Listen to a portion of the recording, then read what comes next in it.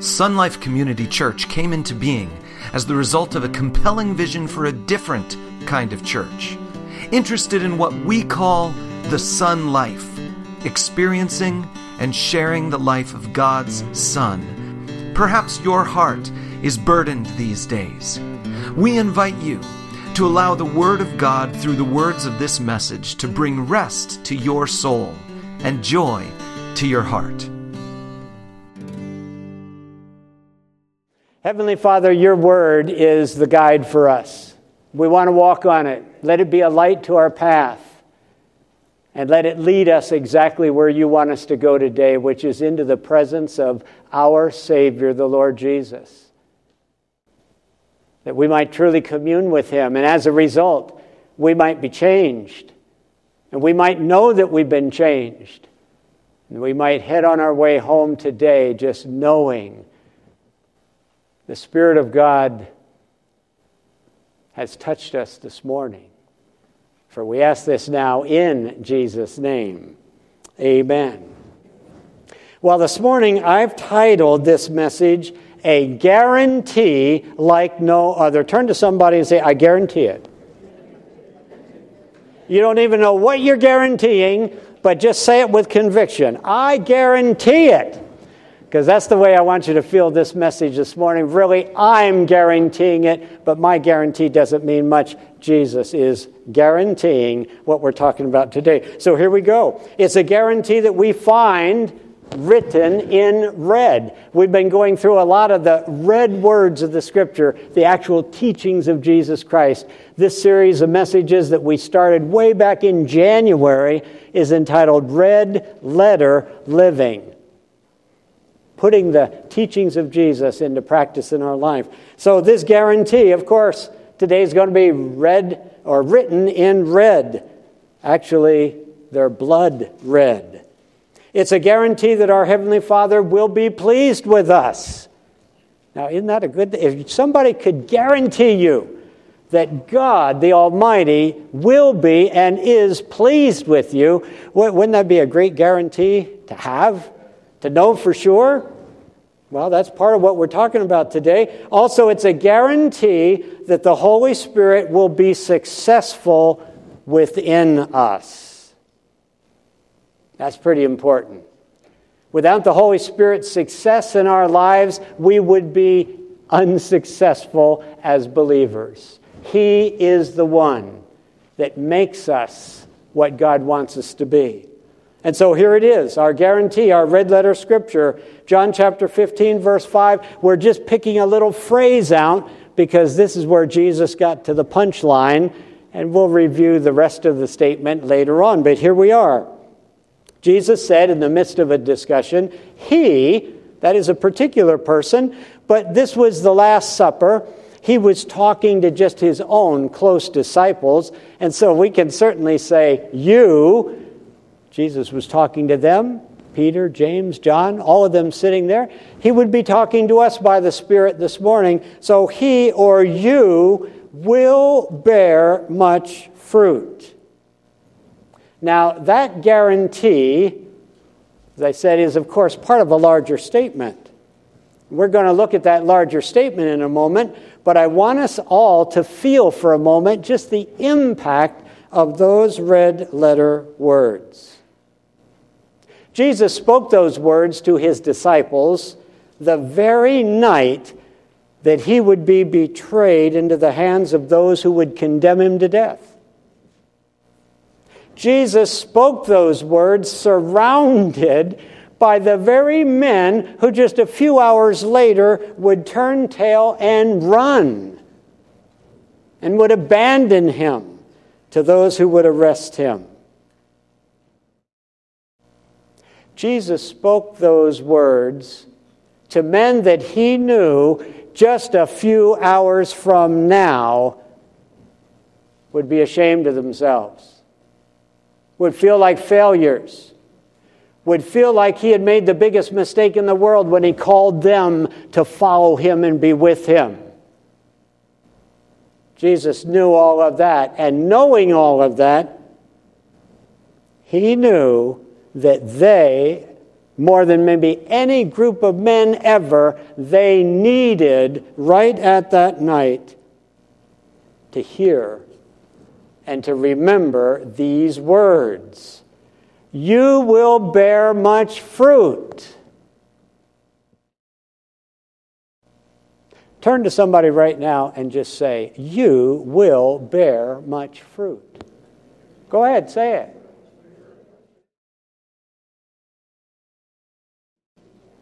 Now, did you say that confidently?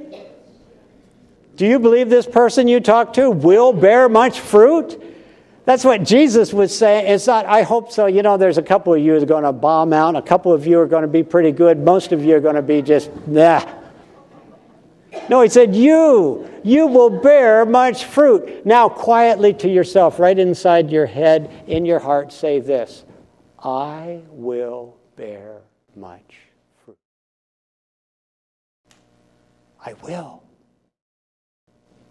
I will. Those are powerful words.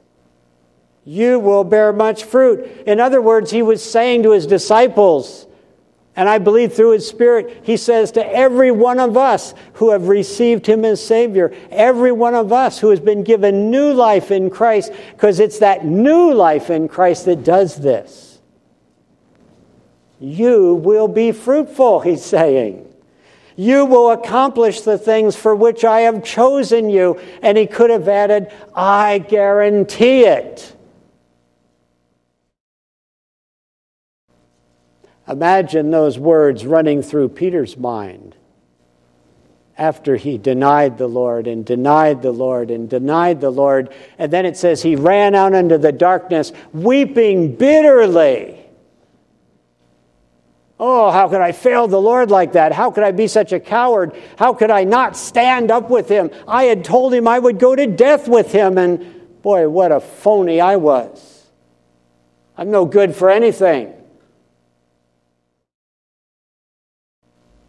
And then he remembers, just a few hours earlier, Jesus had said to all of them, and he could have talked directly, and they probably felt he was talking directly to each of them, Peter, you will bear much fruit for me.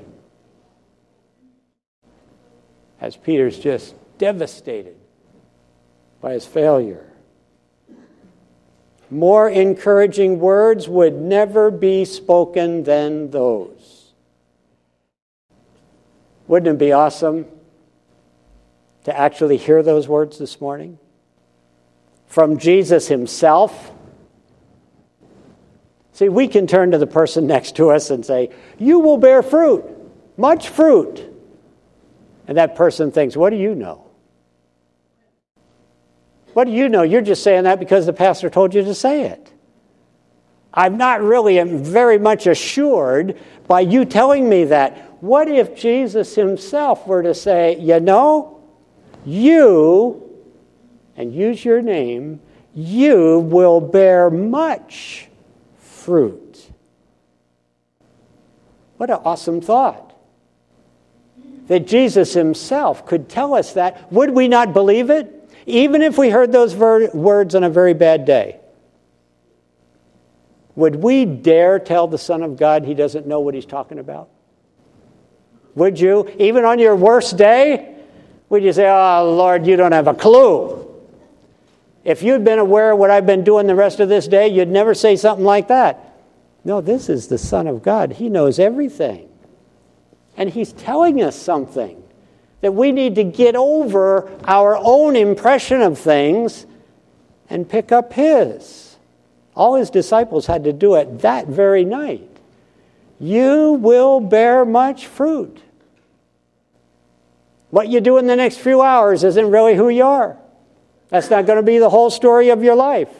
I'm telling you, your life is going to be a fruitful one. And they might have even thought to themselves, just like we can think at times, what's fruit? I mean, what does he mean? Well, I draw your attention to the way the Apostle Paul amplified and extended and filled in that definition of fruit. Remember what he said in Galatians chapter 5, 23, 22, and 23? If you want to say, what's the stuff I'm going to bear? Well, here's a list of some of the stuff Jesus would say, we, you and I, are going to bear stuff that's going to appear in our life because he said so.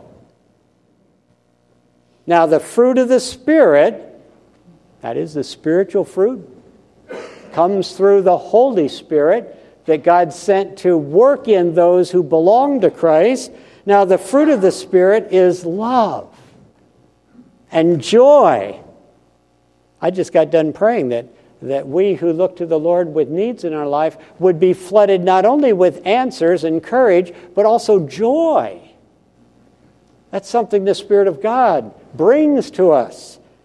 Love and joy and peace and patience, kindness and goodness and faithfulness, gentleness and self-control. Now, just get within yourself for a minute. Don't let anybody else see what you're thinking. How many of you, as I go through that list, love and joy and peace and patience and kindness and goodness and faithfulness, gentleness and self-control, how many of you just say, man, that's me? That's me. How many of you have ever had hints of some of that stuff? Oh, come on. Just hints of some. I narrowed it down twice. Just a hint of some of it. You know, something of love or joy or peace or patience or kindness or gentleness or self-control. Sure we have. Otherwise, we might have to go way, way back to square one somewhere and me start all over again with all of us. You see, that's what fruitfulness really is. A list like that pretty much is your A to Z list. It's all the things that actually characterize Jesus himself, right? In a word, it's Christ-likeness.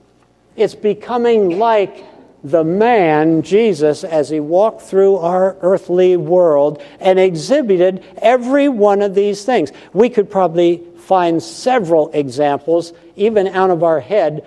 I might have Linda do this. How many of you enjoyed the little quiz before the service? How many of you are aware we had a quiz on the screen before the service? There we go. We're going to be doing that. But we could put up there one of these traits and before the service say, which of these situations in Jesus' life illustrated love or joy or peace? And just think through. But we can probably do that right inside your own head now. All 9 of those, you could probably say, I remember when Jesus showed patience. I remember when Jesus was kind and not heavy-handed. I remember when Jesus was faithful to the task, even unto death. You see, fruitfulness that Jesus says we will bear much of is showing forth the very character of Christ. It's behaving like him. And now don't think that that is no big deal. If and to whatever degree this behaving like Jesus can become part of our earthly experience, I want you to consider the consequence, the outcome of such a living, such life, such fruitfulness. Here's what Jesus said in just a few verses later on, John 15:8. He said, "This is to my Father's glory." Wouldn't it be awesome if on our tombstone, if by the time we pass away, they still have tombstones, it said, "He, she brought glory to God." He or she brought glory to God. Jesus now says, this is how you might do that. This is to my Father's glory that you bear much fruit, showing yourself to be my disciples. You see, just a few minutes later, after Jesus made that first statement around the Last Supper table, Jesus spoke these words explaining why fruitfulness was so important. Fruitfulness is important because our fruitfulness brings glory to God the Father. Jesus says that. Don't raise your hands. How many of you at moments in your life have been proud of your kids? How many of you at times in your life your kids have really pulled off something great, good, admirable, and your chest puffs up? That's my boy. That's my daughter. That's my kid.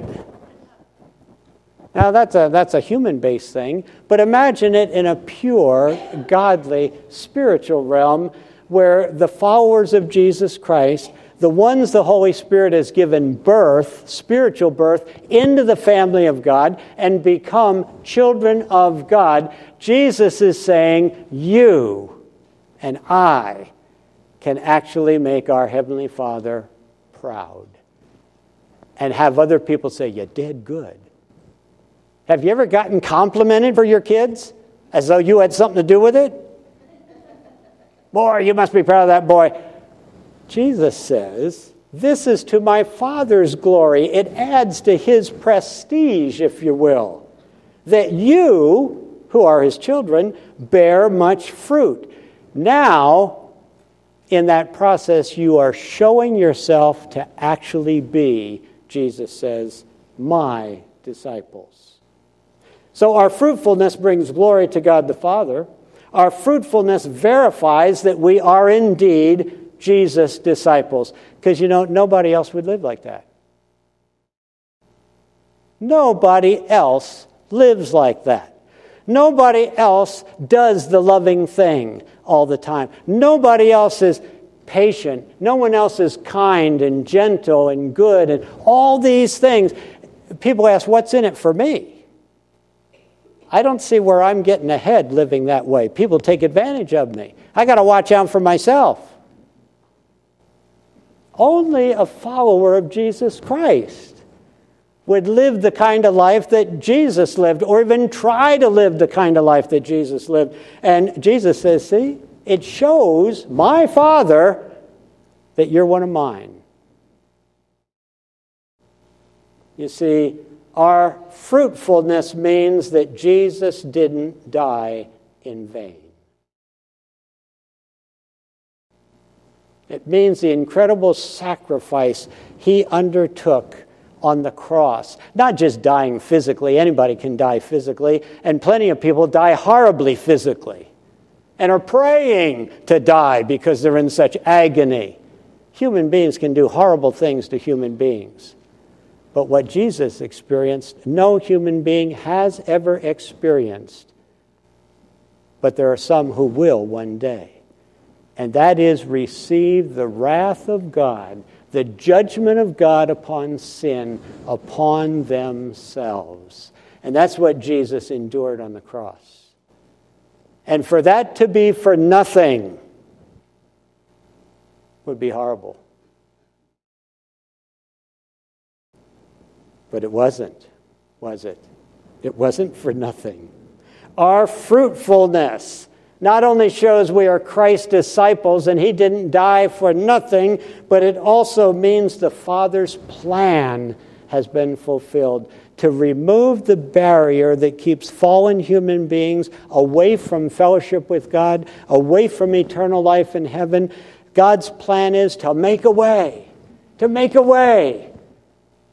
that fallen human beings can actually become fruitful and can actually fellowship with him for all eternity the way it was originally planned. And so he sent his Son to pay that horrible price, that we, through faith in him, might be welcomed into the family of God. And God can look forward to an eternity surrounded by untold numbers of human beings, unlike any other kind of being in the universe, who love him and know him, and that he loves and that he knows, and that Jesus is saved and the Holy Spirit is redeemed. And it's like, oh, the plan of God is awesome. Fruitfulness, spiritual fruitfulness, indicates that plan has not failed. Amen? You realize if only the people in this room, in all of the world, for all time, if you were the only ones who had accepted Jesus Christ as Savior, yielded your life to the Holy Spirit of God, and been making slow but steady progress toward greater and greater fruitfulness, if we were the only ones in all the universe, God's glory would be increased.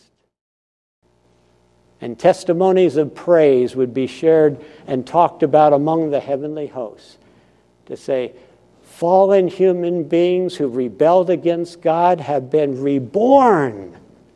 How awesome is that? And they are following after their Savior. More and more and better.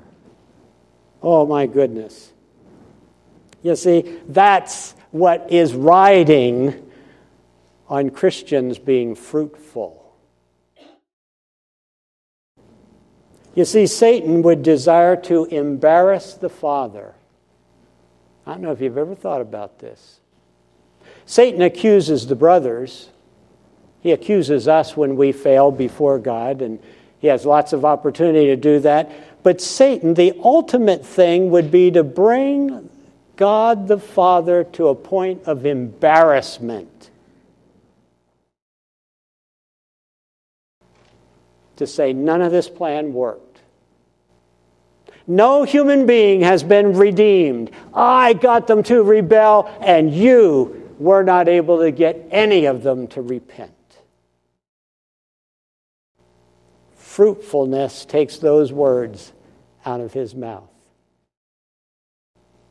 Because God the Father can say, have you looked at that one, and that one, and that one, and that one, and this one, and those, and the millions through the years in whom the Spirit of God has brought new life and has brought fruit and has brought Christ-likeness more and more and more until that accusation can't even be brought up.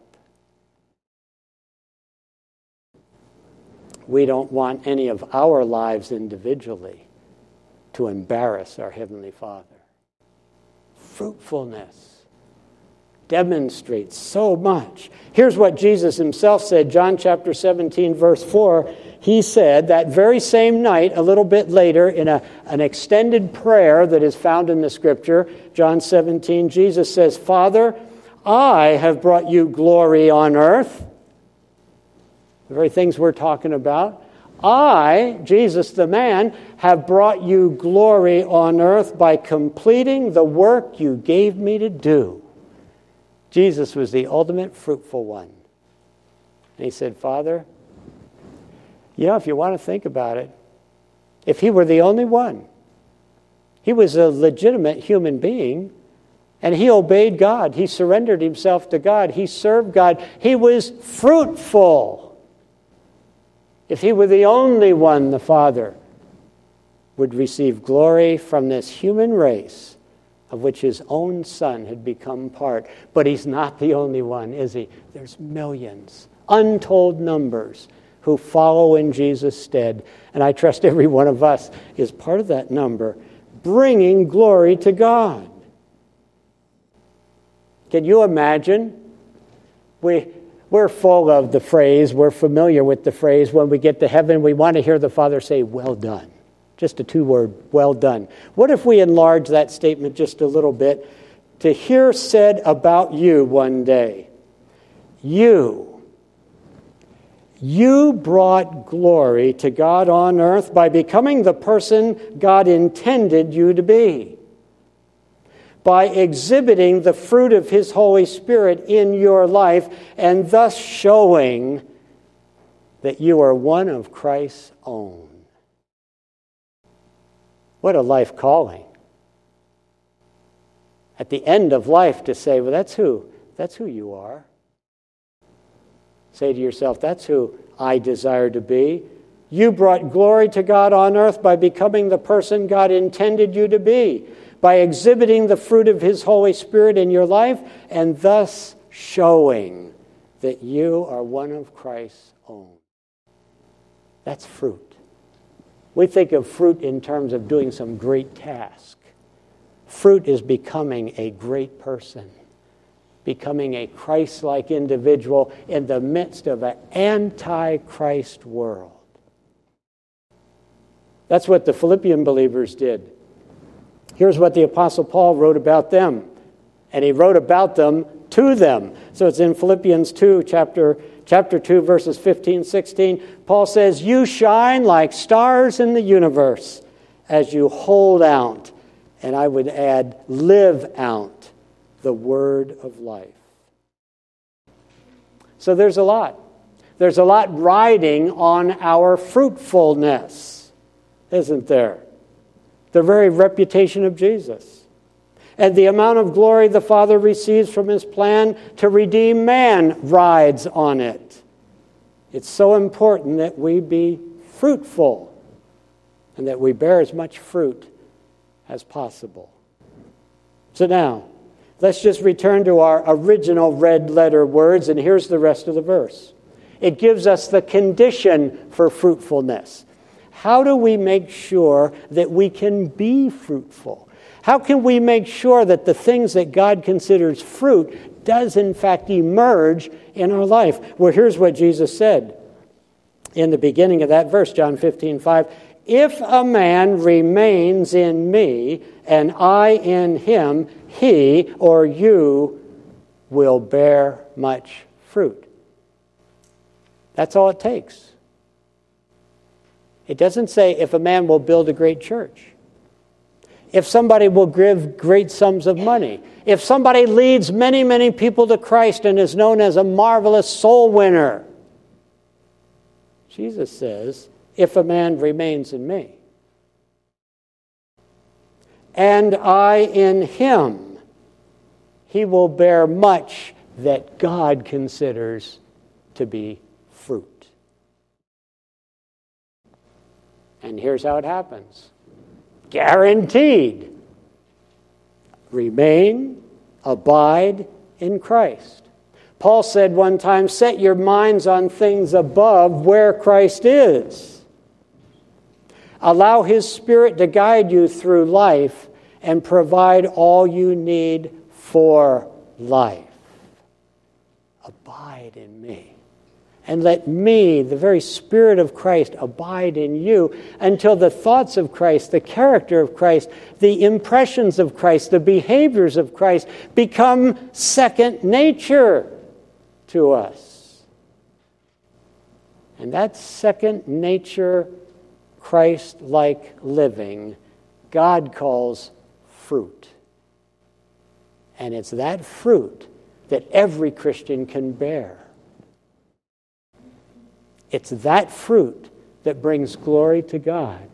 As the Father himself is able to say, there's another one like my son. There's another one like my son. There's a whole host of them who are seeking to walk carefully in his steps. And though they still have to battle with the old sin nature, even though they still will stumble and fall, their new nature is so committed to Christ that they get back up. They take back a hold of the Spirit and they walk on and they make progress.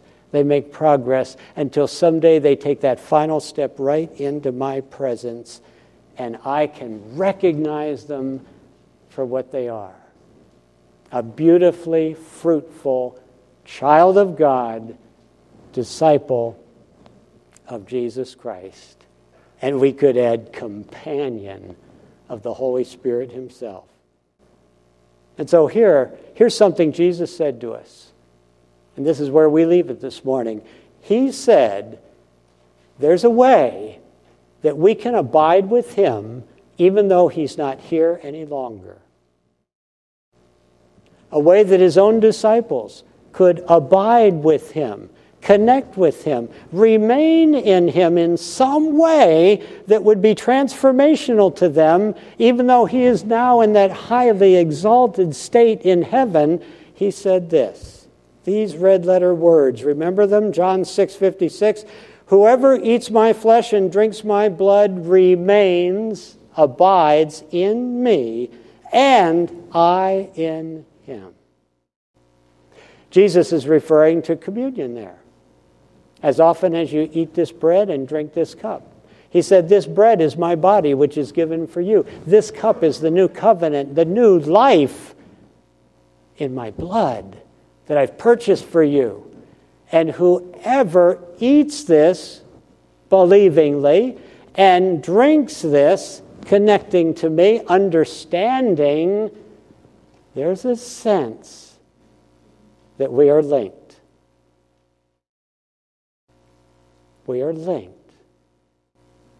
You are abiding in me, he says. And I am abiding, taking up residence in a very special way within you, at least in this very moment. That's what we're going to do in a moment. We're going to have that occasion. We're going to have communion together. Some people have communion every day. Some churches have communion every week. Some churches have communion every day, make it available. We make it available for us to do as a corporate thing once a month. And today's our day. It's almost like on the first Sunday of the month, Jesus himself, in a very special way, decides to visit this congregation. And through the bread and through the cup, in a way that goes beyond our ability to understand, he presents himself to us. And we receive him. We receive him. And we receive him in a way that we can be fundamentally changed, altered, strengthened, until we go forth with a greater zeal to be like him than we had when we came in. Communion is a miracle. Not a miracle as some talk about it, but it's a miracle of connection with the living Christ and the power it can have to just blossom fruit within us as we receive it for what it is. This is our moment to commune with him. This is our moment to see him in this physical way, this little piece of bread we get. Jesus said to his disciples as he held up bread that night, he said, This is my body. I want you to consider this to be my body.